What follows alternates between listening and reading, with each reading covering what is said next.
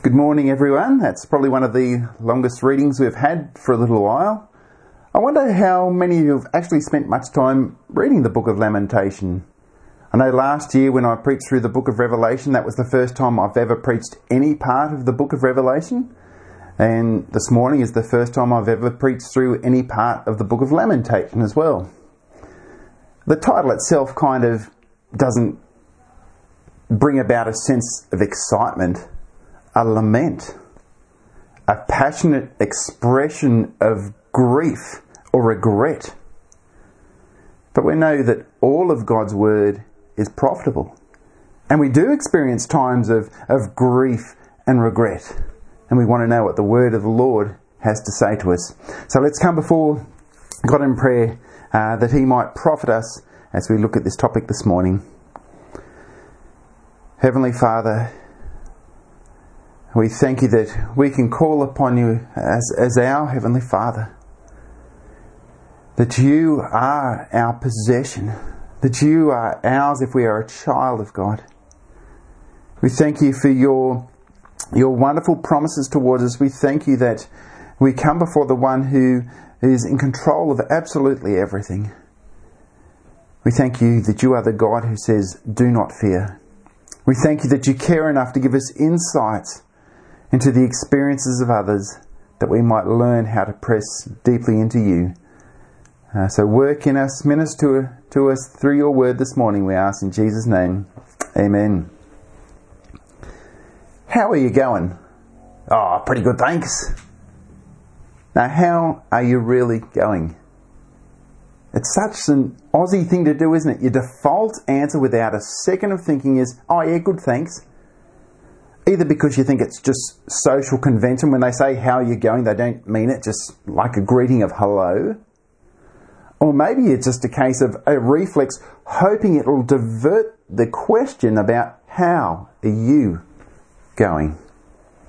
I do it all the time. Most of the time without even thinking, either presuming that you didn't really want the answer to the question, or maybe I'm not sure if you care or want to know the things that occupy my thoughts in my mind when I'm left to my own thoughts. Remember that old saying?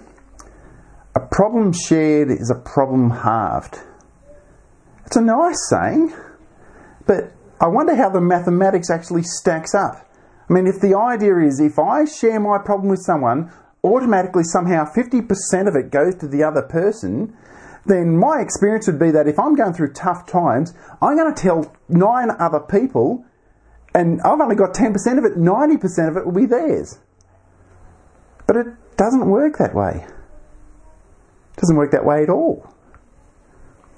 But as we see Jeremiah, who I'm convinced is the author of Lamentations, comes to a conclusion that a problem shared is a burden gone, if the one whom that problem is shared with is the Lord.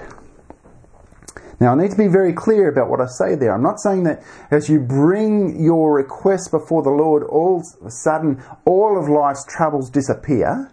We know from experience that's not what happens. But if we know who we belong to, the weight of burden of that is lifted from us. We know with total certainty that it cannot and it will not crush us. There can be certain hope in the middle of trial. That burden can be lifted and taken off us. And if that is the case, then we want to know about that. Now, the situation in which Jeremiah is writing is Jerusalem has been overtaken. The city has been destroyed in 587 BC. The temple has been destroyed. People are taken away from a Gentile people. These are not people of faith. Have been taking the people away into captivity.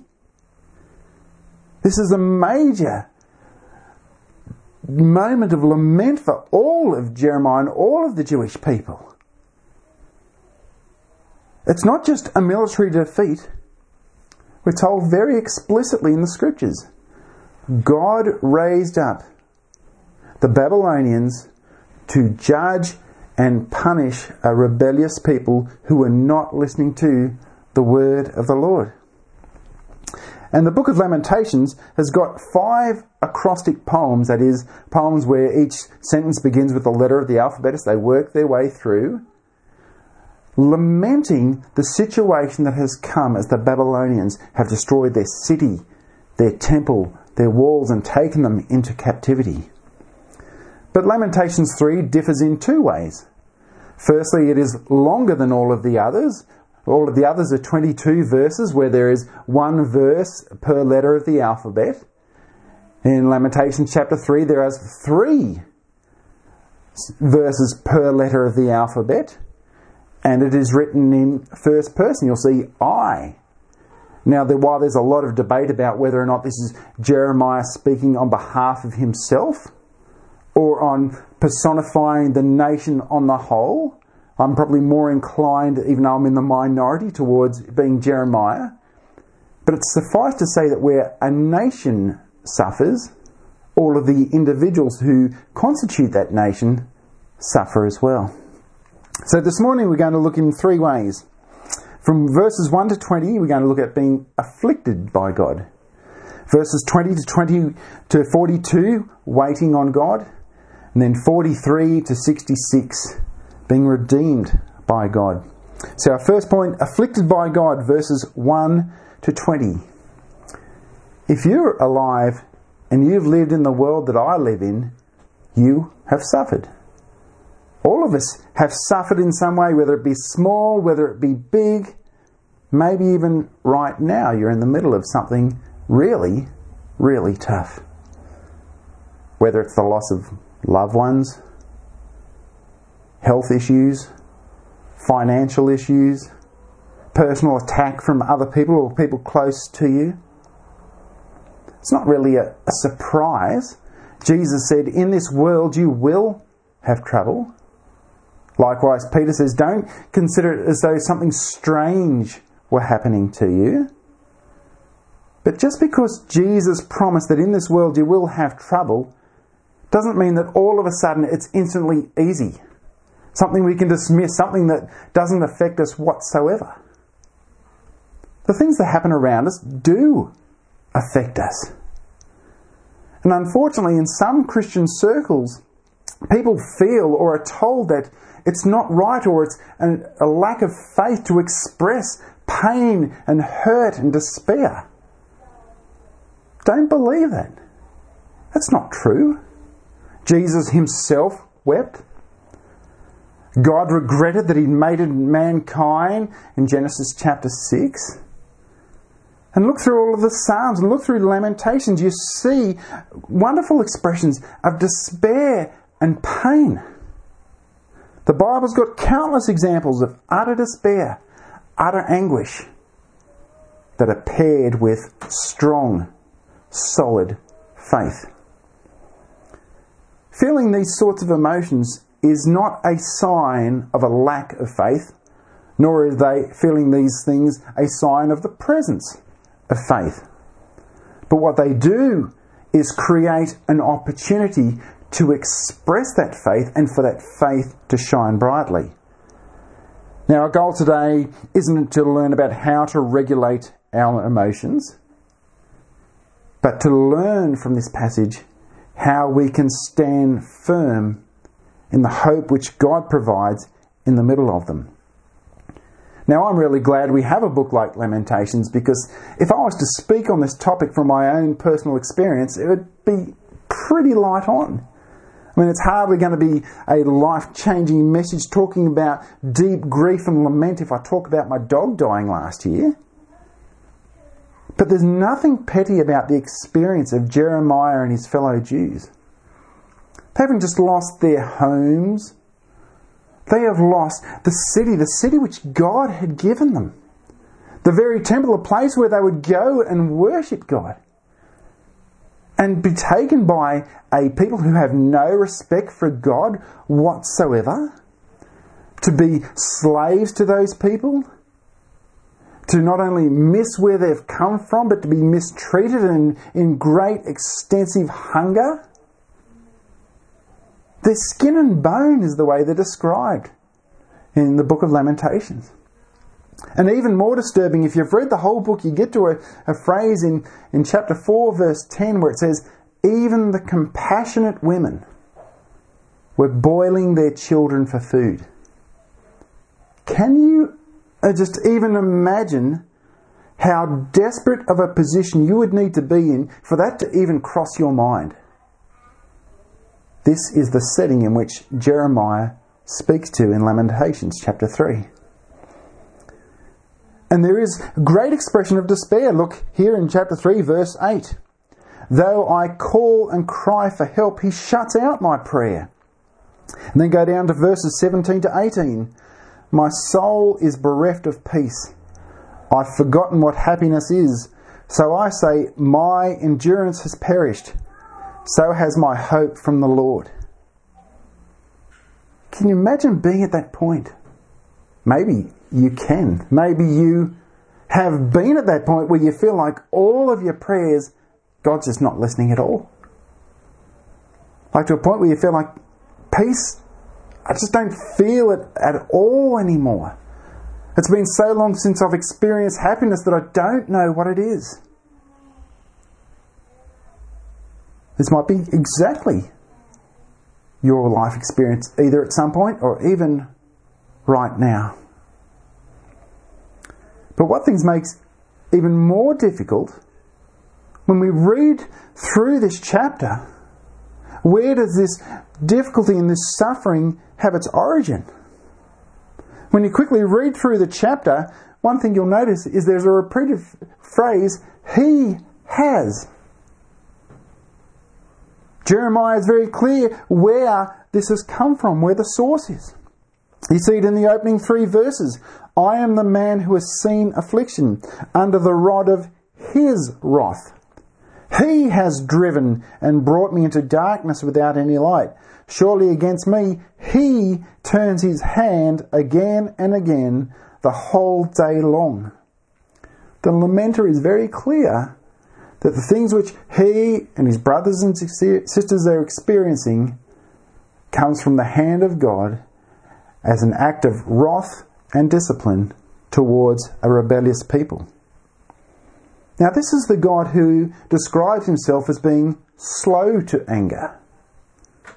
His heart is to warn people, to draw them and call them back to himself.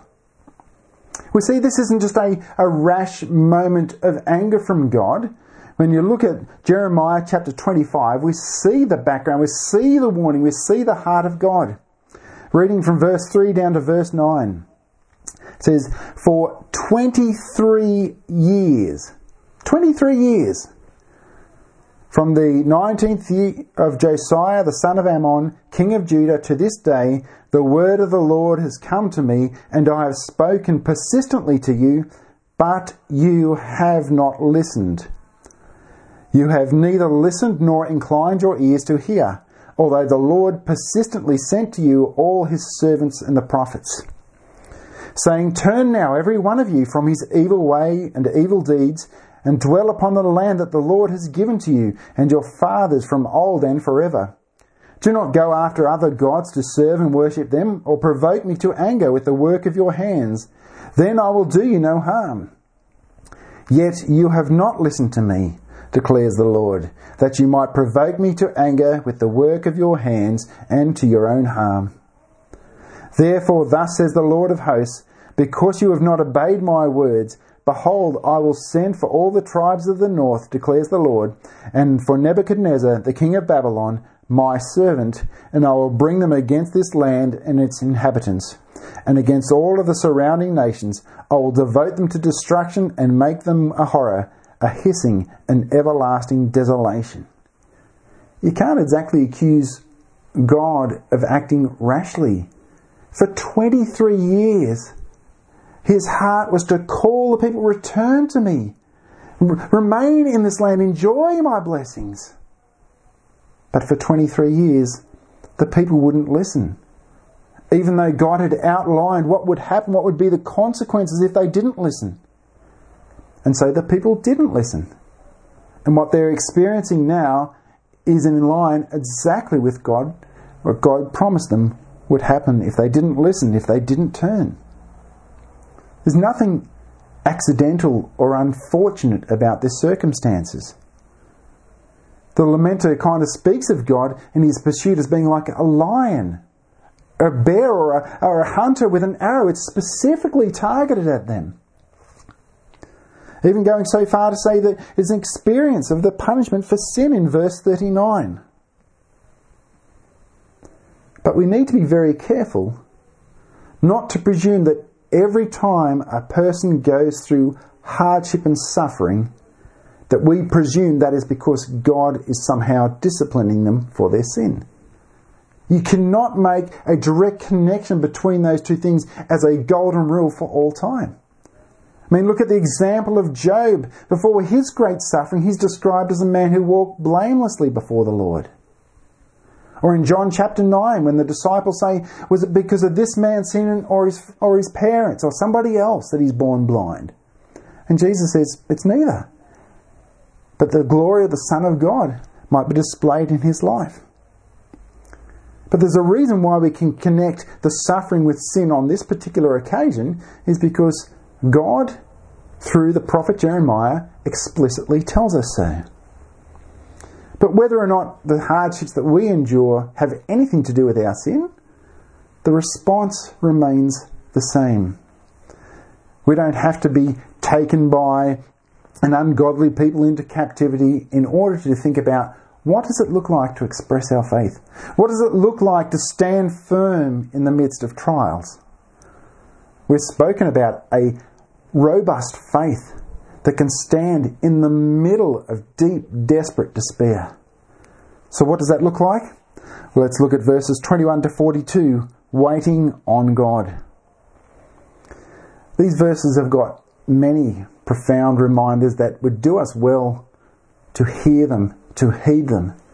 And I would encourage you, if there's anything in particular that God impresses upon your heart as we look at these verses, that maybe that's something you need to commit to memory, that you might have that in your banks, that you might have that ready available to you, ready in times of need. Beginning with verses 21 to 22, not long after the lamenter has spoken about how he's lost all sense of peace and hope and has forgotten what happiness is. Verse 21 to 22 he says, "But this I call to mind, and therefore I have hope.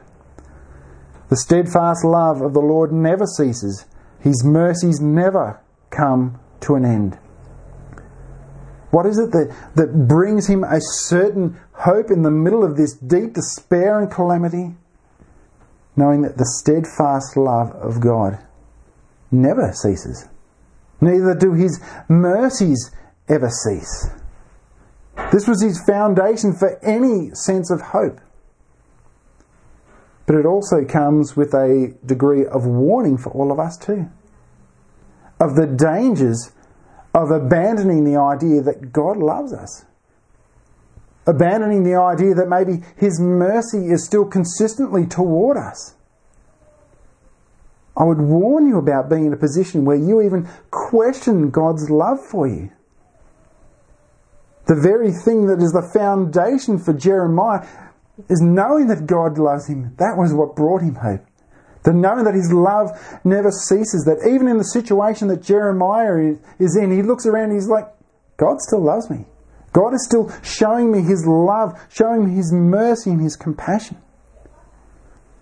And never believe the lie that God has stopped loving you. Never believe the lie that God's mercies, you've reached a quota, you've gone that step too far. These are the foundations, Jeremiah says. Even in the middle of the darkest days, he says, therefore I have hope. They don't ever end, not even in this situation, but they are new every morning.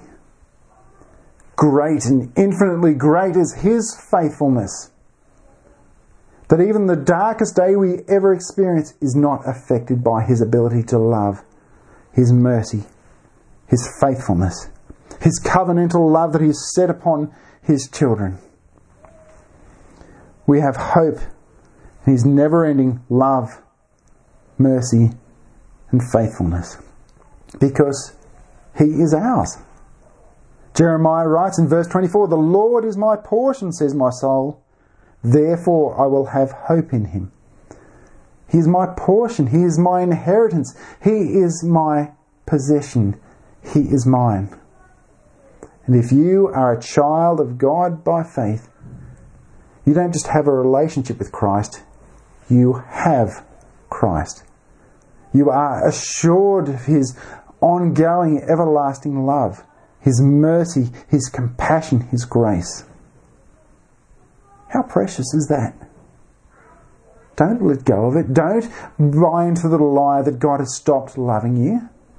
Anyone who has even gone for a moment to doubt whether God continues to love you can tell you how hopeless that feels when you abandon the very thing that we need for hope.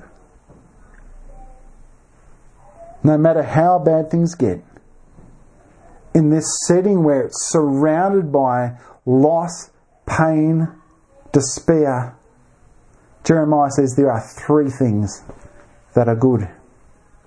Remember how it's an alphabetic acrostic where there are three sentences that all begin with the same letter? Well, verses 25 to 27 are all begin with the word good in the Hebrew, that is. Not in our English, they don't begin with the word good. They all begin with good. These are the three things which are good. The Lord is good to those who wait for him, to the soul who seeks him. It is good that one should wait quietly for the salvation of the Lord, and it is good for a man that he bear the yoke in his youth.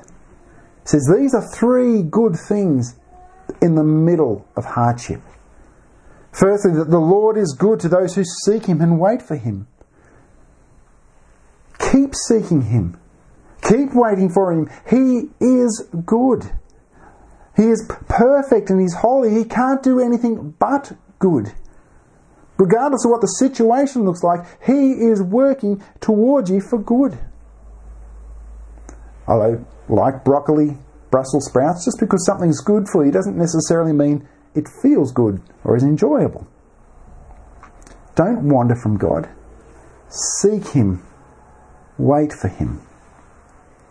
Secondly, he says it is good to wait quietly for the salvation of the Lord. Later on in verse 31 he says, he will not cast off forever. Or to steal the language of the New Testament, I will never leave you nor forsake you.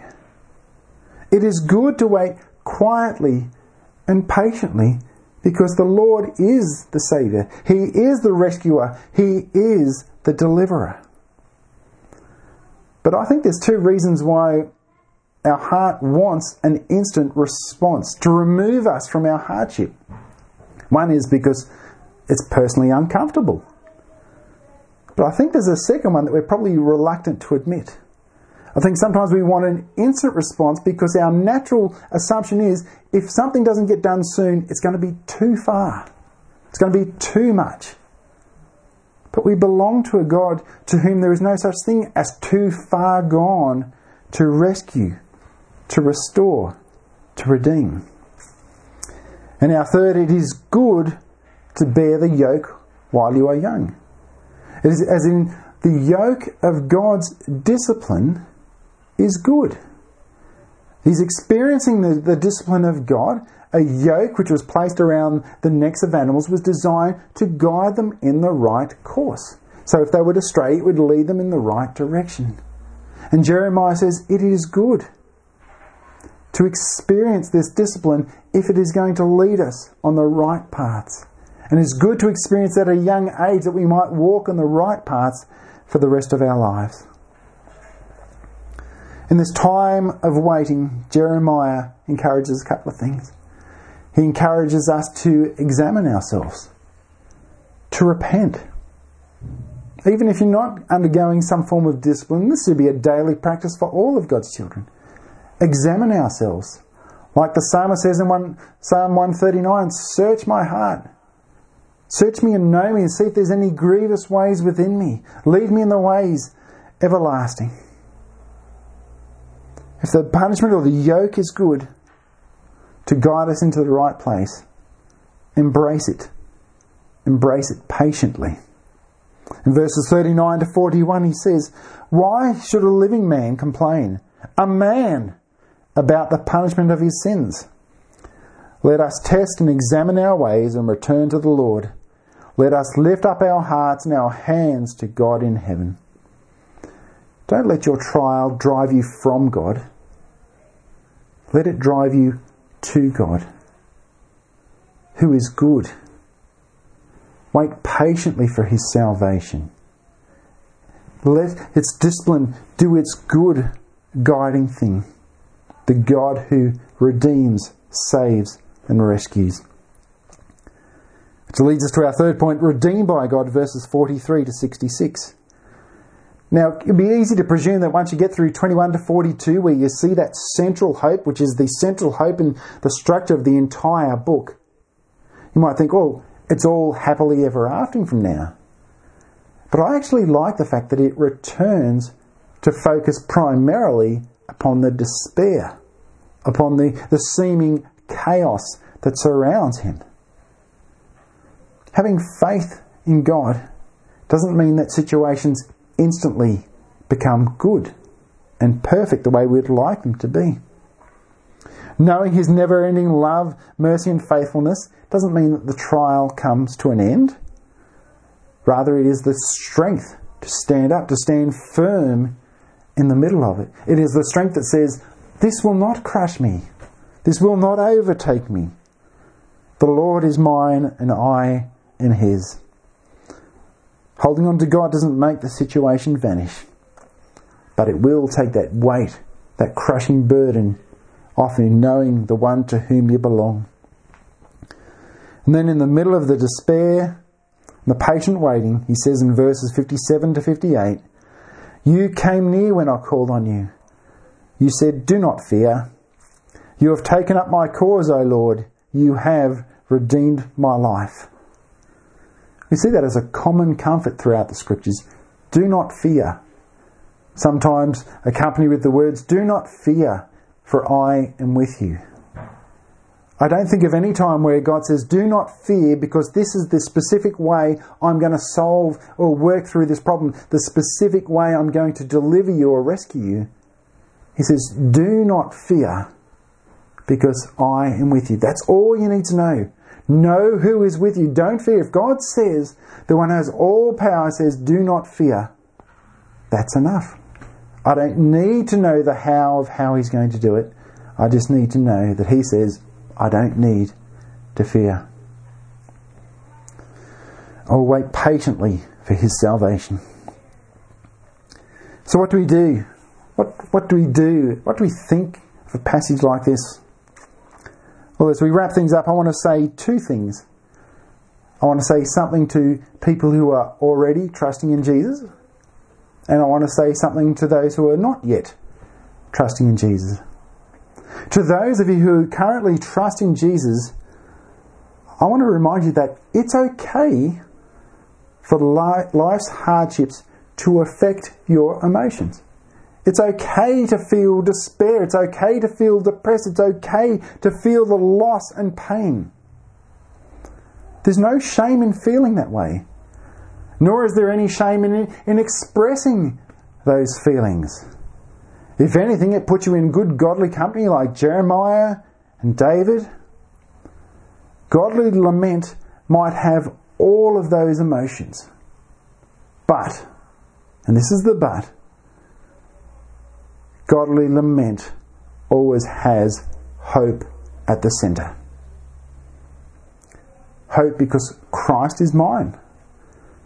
I will not suffer eternally. It does have an end because Christ has secured my eternal salvation. He has paid in full the price for my sin on my behalf. It will come to an end. He is my Saviour. He is mine. His love and His mercy never end. Godly lament never loses hope because we belong to Him. He has covenanted Himself to us. He promises His never-ending love, mercy, grace, patience, faithfulness.